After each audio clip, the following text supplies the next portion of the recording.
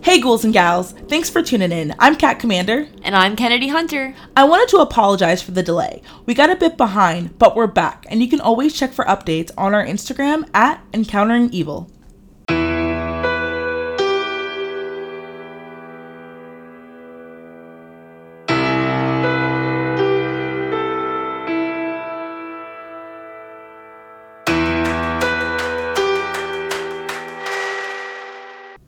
Welcome to part 2 of Encountering Evil with the Cleveland Strangler.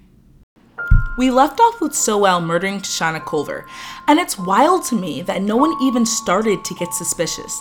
These women frequented the neighborhood, and suddenly all these women with similar backgrounds are going missing in the same neighborhood, and no one cares or even notices?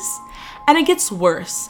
In the documentary Unseen, which is where I got a lot of this information, the owner of the local store, Imperial Beverage, says that Anthony Sowell was a great guy for what he did, and wishes there were more guys like him to, quote, take out the trash, referring to the women that fell victim to Sowell's heinous crimes. Like, how much of a piece of shit do you have to sit there and say this on a documentary where the victims of the families are actually in this documentary as well? And I just feel like this is the overall mentality of the community for these victims. It's not even being aired that these women are missing, and this allows Sowell to ultimately continue without even trying too hard. At this point, he had bodies out in the open because he was running out of space, and no one was looking for him. In August of 2008, 25-year-old LaShanda Long went missing. Her story is similar to the others. She was a mother of 3 and had plans to go to Cuyahoga College and get her life in order. But she unfortunately came across Anthony Sowell, and her skull was later discovered in a bucket underneath the basement stairs, and the rest of her body was never recovered. That is so unfair to the family. His complete disregard for life, just leaving somebody's mother, somebody's daughter in a bucket, just their head. That's disgusting.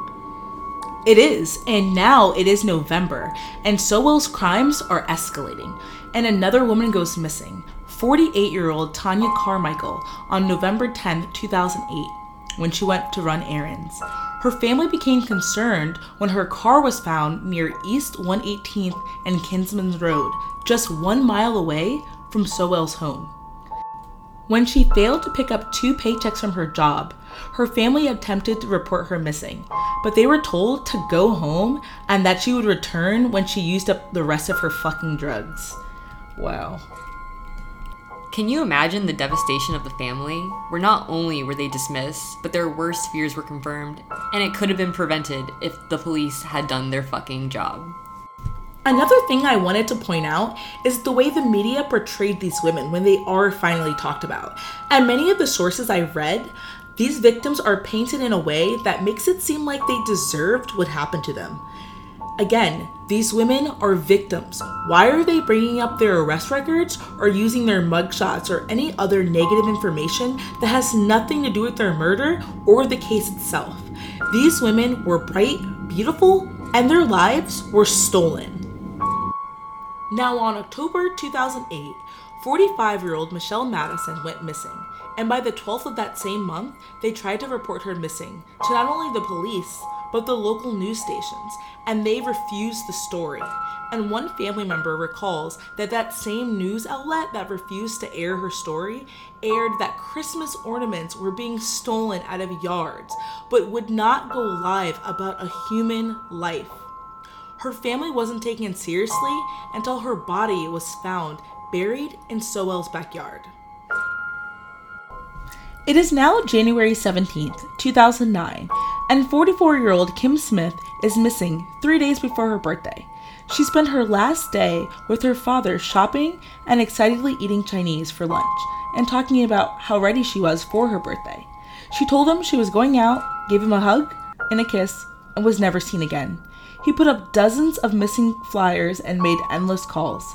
Months later, he got the call no parent wants to receive from a family member saying his daughter was dead and her body was found in the crawl space of Sowell's home.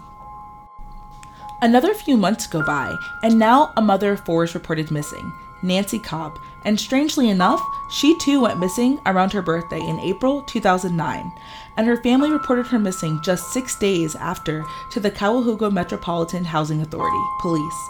However, her case was never even entered into the system, according to public record. And the records they do have indicates that the report was made 4 days after the bodies were discovered in Sowell's home. Police Chief Andres Gonzalez said, and I quote, "There was no indication that there was anything suspicious about her disappearance." He goes on to say the officer who took the report back in April was supposed to actually go to Cobb's home, but never made it because he had other assignments to do. Again, total negligence and disregard for a life because they deemed it unimportant. By now, we are seeing a clear trend. Sowell doesn't even have to try to hide his crimes. I mean, he's leaving dead bodies in his living room. The amount of missing women just on this street should be alarming to police, but there is no additional surveillance or efforts to help, and another woman goes missing. 47-year-old Imelda Amy Hunter. She was a beautician and loving mother. She wasn't local to the area, and she wasn't even reported missing until the police began to remove bodies from Sowell's home. The next victim is Janice Webb, whose family remembers her as a jokester that loved to laugh and go out with friends. So when the 48-year-old went missing June 3rd, 2009, it wasn't an immediate red flag, but by August, the family grew worried and reported her missing. Her body was found in Sowell's home 5 months after she went missing. Now Anthony Sowell is killing women within days of each other, and in the same month, June 2009, Talicia Fortson goes missing and was last seen bringing in groceries for her adoptive mother and cooking for her. She had a past of running away as a teen, and when she wasn't seen for a while, no one reported her missing, until the news of bodies being pulled from a home emerged. When the police asked the family for identifying marks, the family mentioned she had her children's names tattooed on her arm, but it initially couldn't be identified due to the decomposition of her body. The last victim is Diane Turner, a mother of 6 who was battling addiction and abandonment issues. Her and her boyfriend Martin started attending parenting classes in rehab to regain custody of their children. Martin completed, but Turner did not, and unfortunately fell back into her addiction. She wished Martin a happy birthday in September of 2009 and was never seen again.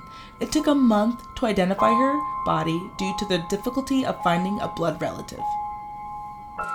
The final survivor is Latundra Billups, who met Sowell back when he was dating Lori Fraser, the mayor's niece, and she would occasionally use with them a while before her attack in September of 2009. This time, they met up to hang out and agreed to go back to his home to the 2nd floor. Once there, she asked him if the rumors were true about him assaulting women. He denied it, and they began getting high and drinking. Once under the influence, he asked Billups to turn around and began hitting her and demanding her to take off her clothes. He then raped her while strangling her with an extension cord. She passed out, and when she came to, he was shocked that she was still alive, and then said, "I'm going to kill you because I know I'm going to jail." Can you imagine someone saying that to you so matter-of-factly, knowing those could be the last words you ever hear in your life? I can't even imagine how she gets away at this point. This woman is amazing and remains clear-headed and reassures him that she won't contact police, and he even gives her $50 for ruining her clothing.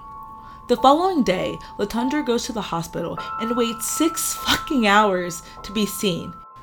Finally, she's able to file a report, and this is actually what bursts the case wide open. On October 29th, 2009, authorities arrive at Sowell's home with a search warrant. Enter, and out in the fucking open, find 2 decomposing bodies.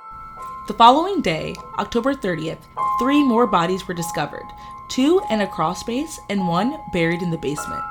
During the manhunt for him, he called his half-sister, Teresa Garrison, who was unaware of his crimes. The 2 met on a 2-way street where the police were unveiling his crimes just down the block. This is where he unleashed the truth about the murders and went on to say he was fucked up in the head. What do you even say in that situation? I'm sure she had been hearing rumors and she knew they had been looking for him, but to hear it come straight out of his mouth, how do you get a grip on the fact that your own brother is responsible for such sick crimes? After the encounter with his sister, he then walked off to hide from law enforcement. Finally, on October 31st, 2009, Anthony Edward Sowell was caught on Mount Auburn Avenue, just 1 mile away from his home. And on November 3rd, 2009, he was initially charged with 5 counts of murder until 6 more bodies were found. In the end, he was charged with 11 counts of aggravated murder, 74 counts of rape, kidnapping, tampering with evidence, and abuse of a corpse. In court, it came out that he would force the women to engage in oral sex, then sodomize them.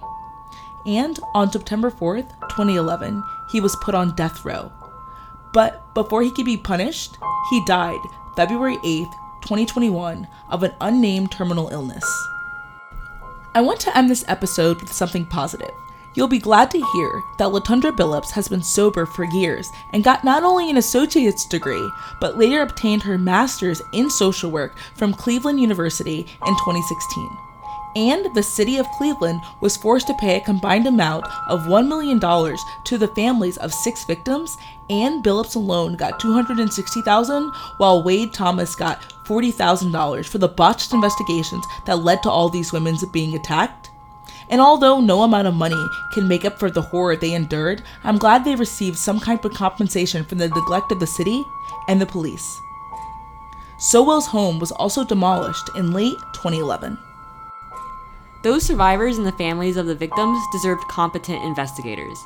These women got mistreated from start to finish, from the way the police dismissed their being missing to the way the media had portrayed them. The police should be ashamed of their handling of this case. How many of these women would have survived if the police had taken the initial survivors seriously? But I'm so proud of LaTundra, and I wish the victims all had a chance to turn their lives around. Sowell knew how vulnerable his victims were and blatantly took advantage of their addictions. That's going to do it for this episode, and make sure you check out our Instagram page at encountering_evil. Thanks for tuning in. And don't forget to look behind you.